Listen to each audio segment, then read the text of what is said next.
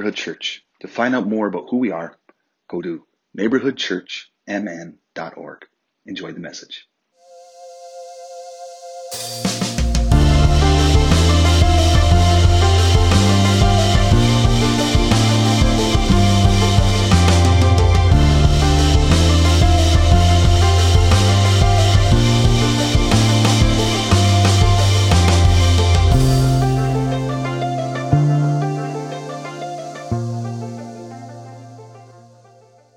All right, so I met my partner, Nikki. She's right over there. When I was 13 years old, and there's a hilarious story that I've told 5 million times. I told her she had big teeth, and it worked. So that's essentially the whole story of how we met. This is a little far away. So, but we met at this youth group at the church. It was called Gospel Tabernacle, which already tells you, like, what kind of church is that? Exactly, right? But it was a very fundamental evangelical church, and I loved it. Like, I'm at a very different place now, theologically, in a lot of different ways. But at that time, as a 13-year-old, I found a lot of belonging there.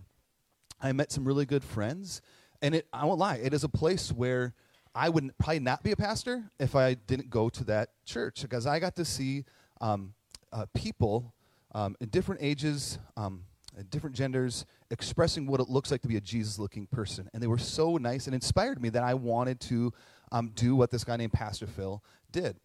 But there's also a lot of toxic stuff that we picked up, like purity culture, homophobia, xenophobia, a lot of things that was just celebrated, right? Or not, yeah, I'd say it was celebrated.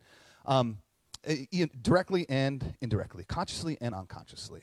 And one of the things that we picked up when we found out we were in love, we were going to get married, and so we did some premarital classes with the church, and also people told us, and you know how you can hear things in the background? Like if you're in a room, you're a place for a long enough period, you just pick things up. And one of them was that I, since I'm a man, had to be the spiritual head of the household. That's what we were taught and what we were told. And Nikki and I were reading letters that we wrote to each other when she was in college, and she's like, I can't wait till Chris is a spiritual head of our household.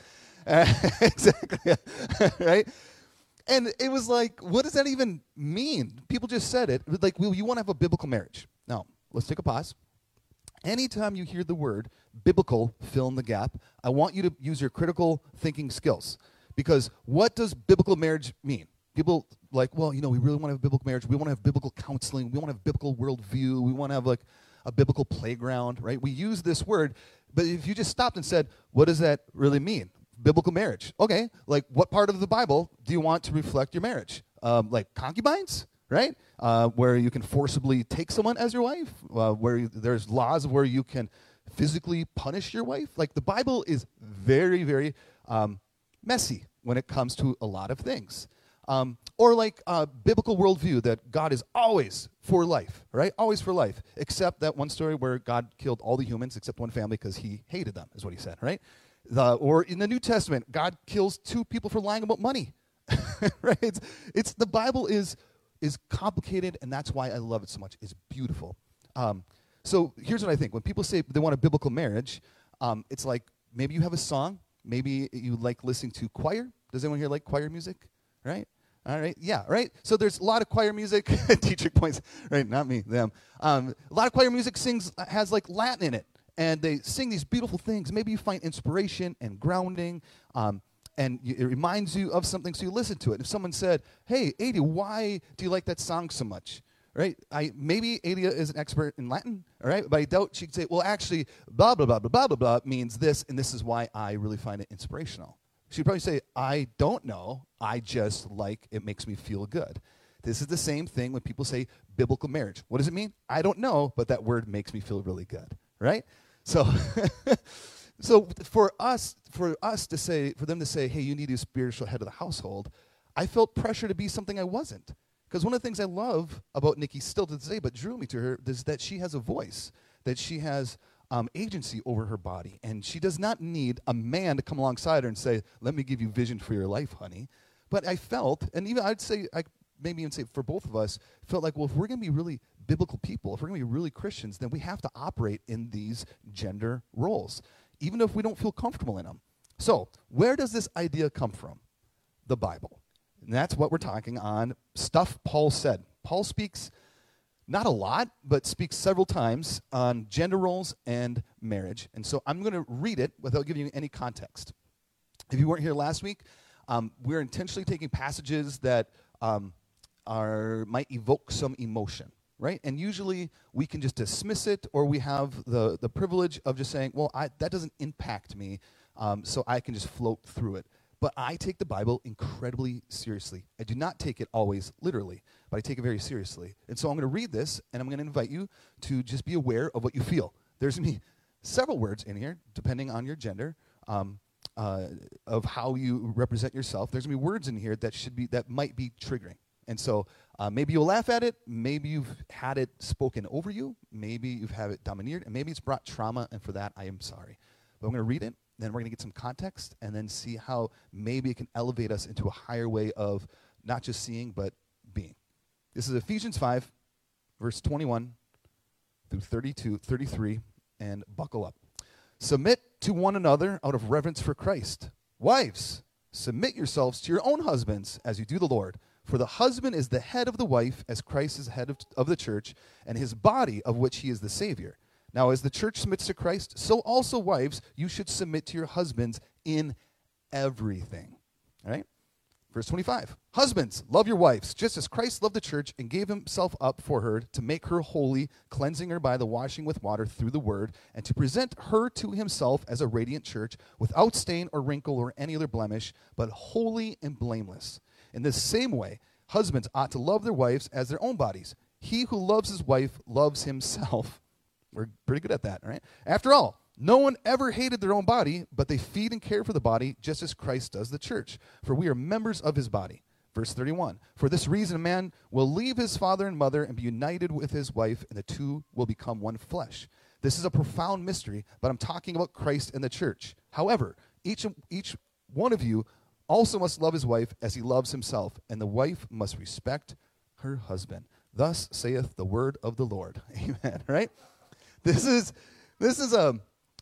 I read parts of this verse or passage at every single wedding I do. Every single one gets wives submit to husbands, and it always gets a laugh. Almost every single wedding. They're like, why are we talking about this?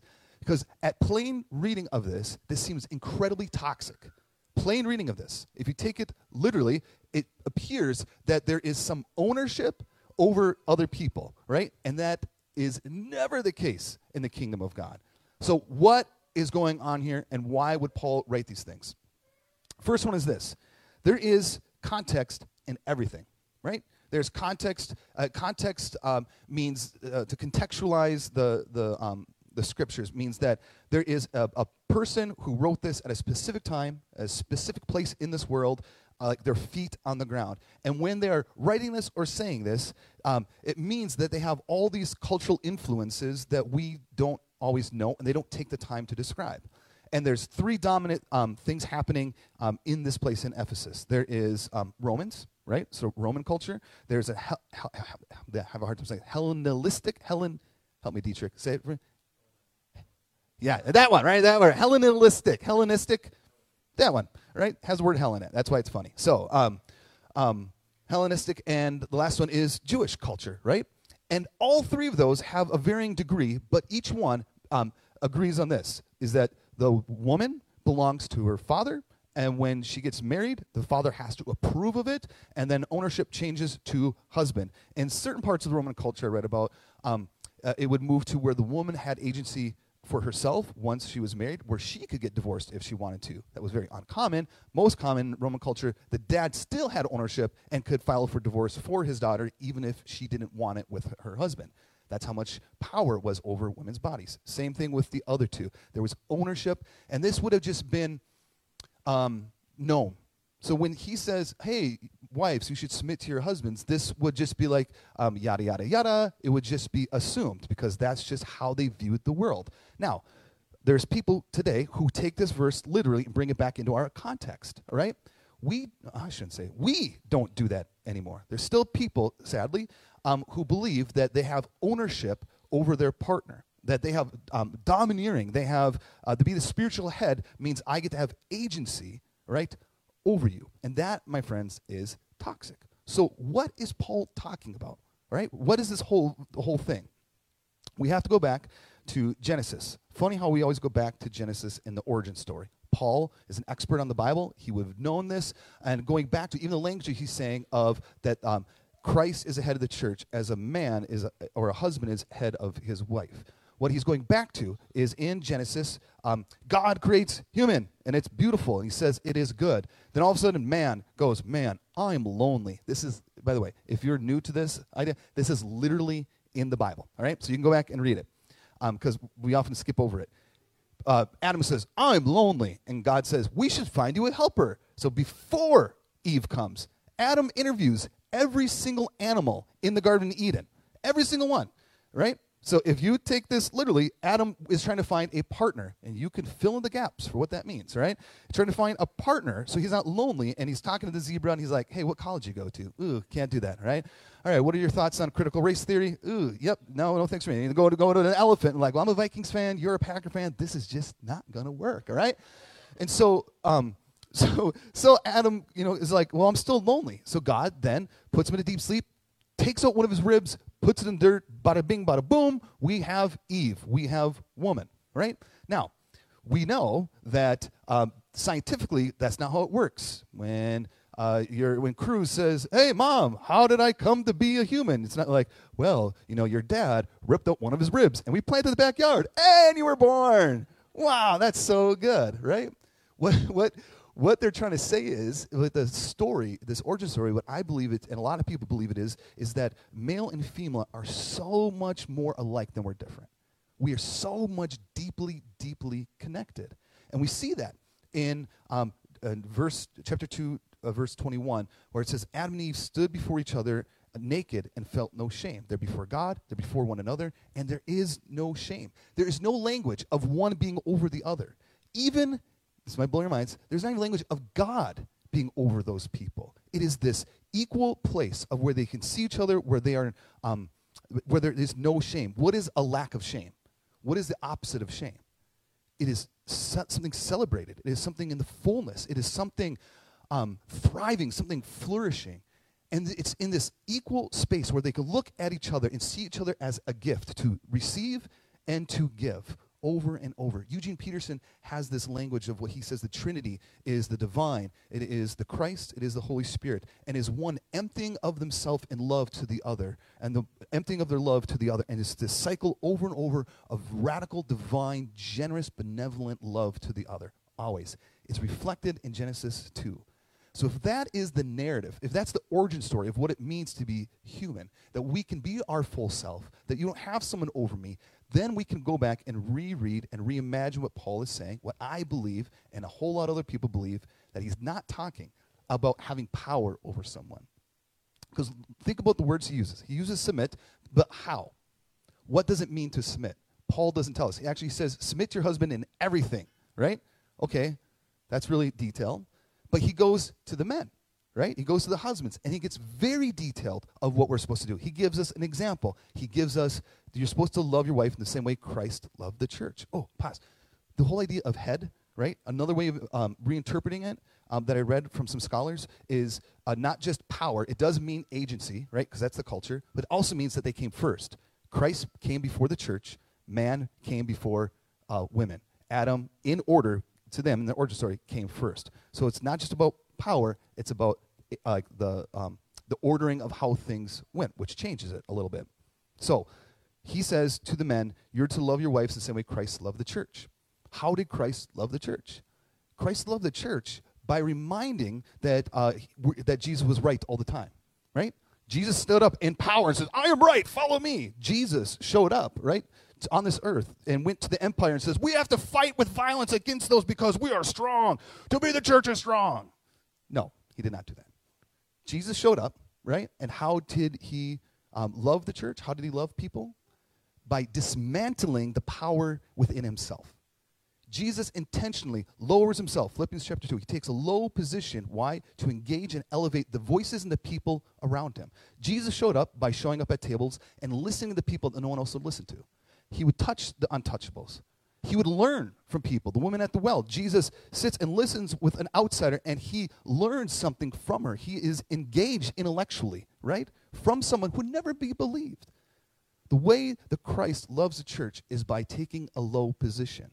So when we take this verse and say, oh, no, I'm the head of the household, now you must listen, obey me, show me anywhere where the Christ did that. Jesus came to serve and to engage and to love in a radically different way. So what I believe Paul is saying is that the way we are to love, the way we are to move, the way we are to be human is to give always. The beginning of this passage gives it away. Out of reverence for Christ, submit to one another. Paul's talking about Ephesians 5, that Christ is the head of this church, and through the Holy Spirit, this nuanced, mystical agency of the kingdom of God that transforms us. The only way we can do this is through the divine, through the Holy Spirit. And now he's giving just another example. So it's really not about this. It's about this. And if we can move in that way, as a practical example in a relationship, it can impact all of our relationships. And I'm going to give you an example. When Nikki and I were younger, when we first married, we had a season where we had little kids, and it was, imagine this, it's exhausting having little kids. And we had a season, I don't remember how long, but we were trying to express love. We're trying to show love to the other, and we just kept missing each other. I would do something to trying to help Nikki. I think, oh, Nikki's going to love this, all right, woo. I was probably I'm going to plan a party, invite 50 people over. It's going to be so fun, and the kids won't sleep, but I know that's what you want because that's what makes you feel loved. That's what makes me feel loved, right? And we kept missing each other where I ended up hurting Nikki's feelings or offending her. And then she would try to show me love, and I would be offended, and it would hurt me. And we just got to the point where we acknowledged, we need some help. And I don't remember who we learned this from. Maybe you could tell me. But one of the things they talked about, they said, why don't you try this? Why don't you wake up in the morning, get the kids doing whatever they need to do so you can give the best of your attention to each other. And Chris, I want you to ask Nikki, Nikki, how can I show you love today? And I'm pretty sure I rolled my eyes. And I'm like, oh, yeah, that's going to work because I was really mature. And in my mind, I'm like, I need a 7-point class, and I need 5 books, and I need to know, be an expert. And I'm just going to ask this question. So I woke up in the morning, got the kids, and I probably even said it sarcastically. Now that I think about it. And we were in our kitchen with a slate floor, and I asked Nikki, I said, all right, Nikki, hey, how can I show you love? Probably sound like a robot. And this is a very vulnerable question for several different reasons, if you take it seriously. Because when I am saying, how can I show you love, I'm removing the power from myself. Because I thought I was I thought I was a Nikki expert. I thought I was a marriage expert, and I thought I had all the ways figured out of how to make my best friend feel loved. So when I am taking the center and the spotlight off myself and I'm putting it on her, I'm losing some power. I'm giving that up. And also, there's this vulnerability of whatever she says, I'm saying I'm going to do my best to do it. And I had this fear of what if she asks for something I can't deliver on? What if she asked, we had several friends that were traveling across the world, going to Italy. And we made no money. We had little babies, and we were exhausted. And I thought, I really did think Nikki's going to say, we got to get to Italy, right? And I'm like, okay, then I got to work another job. I was already working 55, 60 hours. And so I had this fear, right, of what if she says this? Or what if she goes for, sell your golf clubs, never play golf again, right? It's right? But when you're in that vulnerable position, it's easy for me, an anxious person, to go to worst case scenario. And Nikki, do you remember what you said, honey? Okay. I do, because I love you so much more than you love me. I know. What am I talking about? Oh, what you said, right? I got up. Nikki said, will you hold my hand? And I remember feeling or thinking that's it?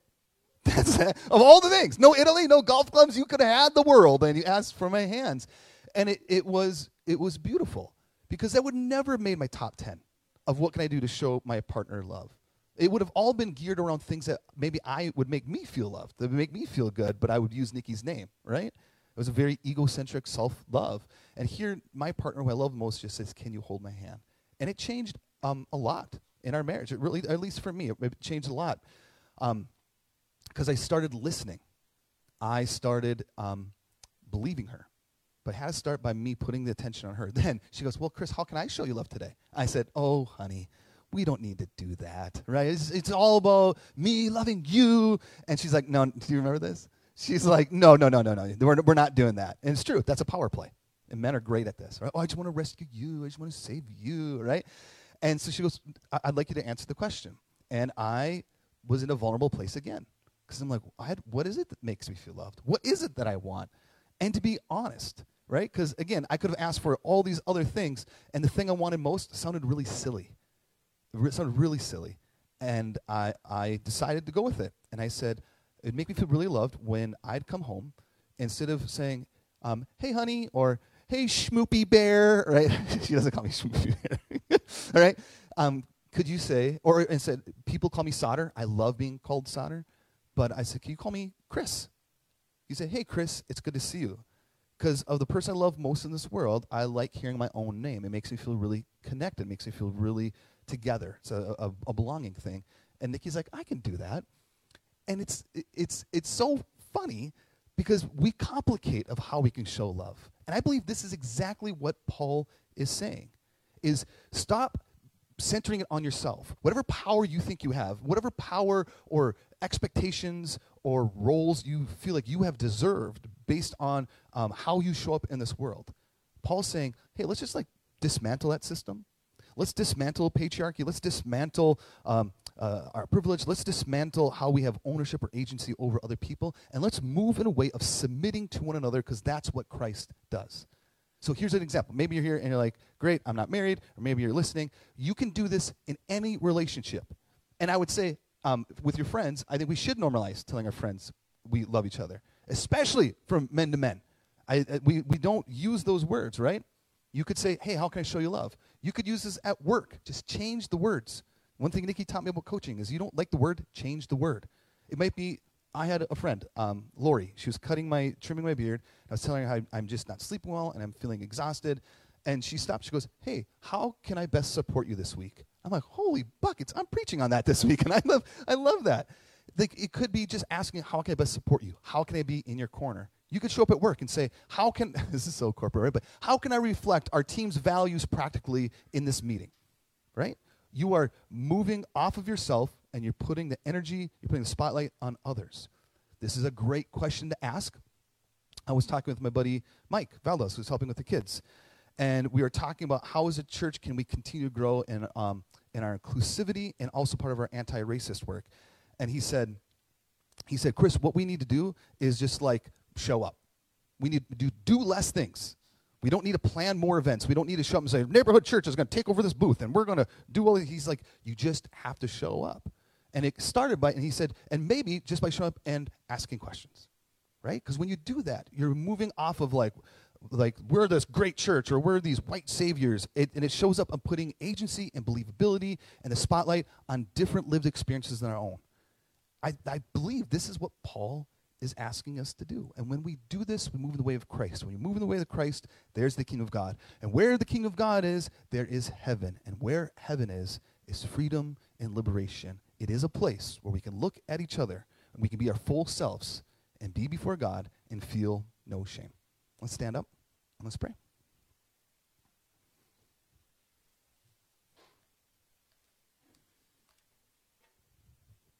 So God, we love you.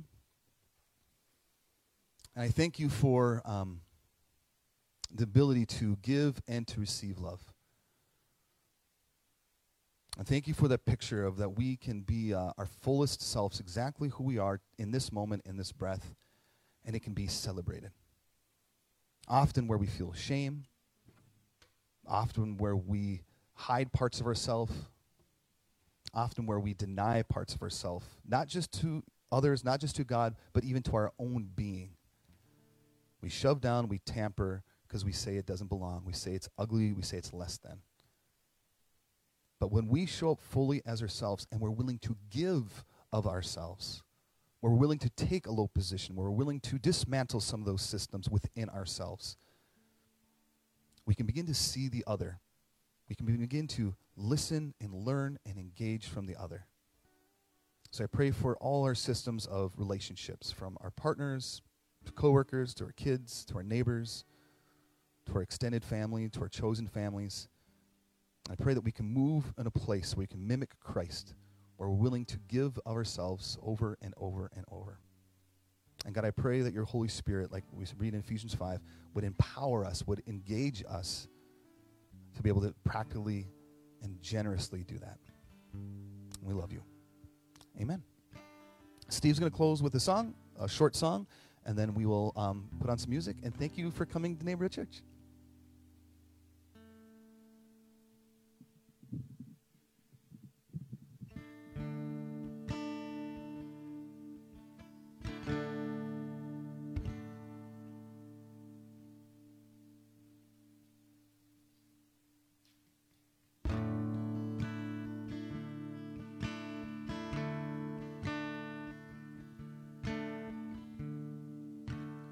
Holy Spirit, come,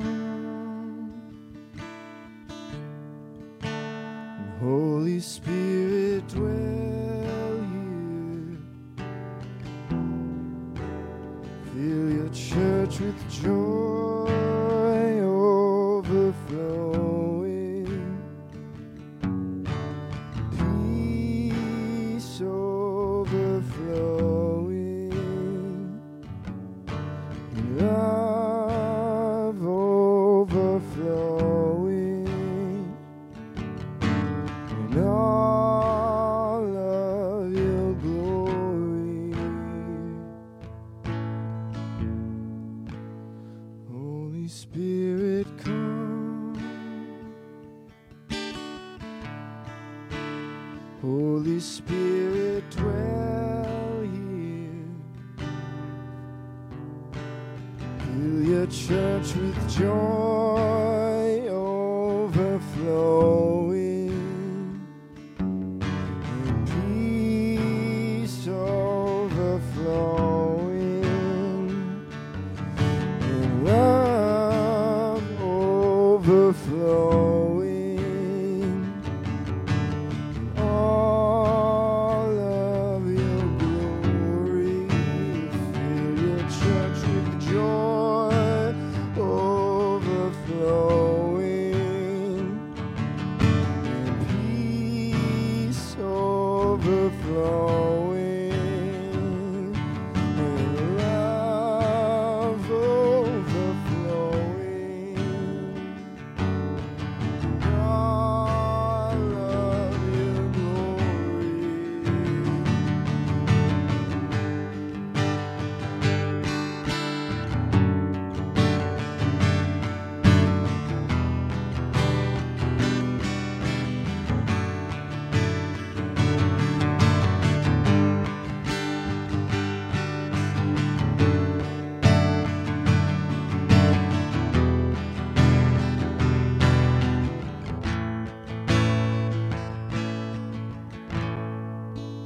Holy Spirit, come.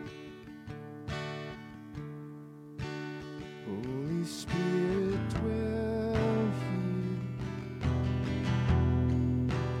Fill your church with joy overflowing, peace overflowing, love overflowing, and all of your glory.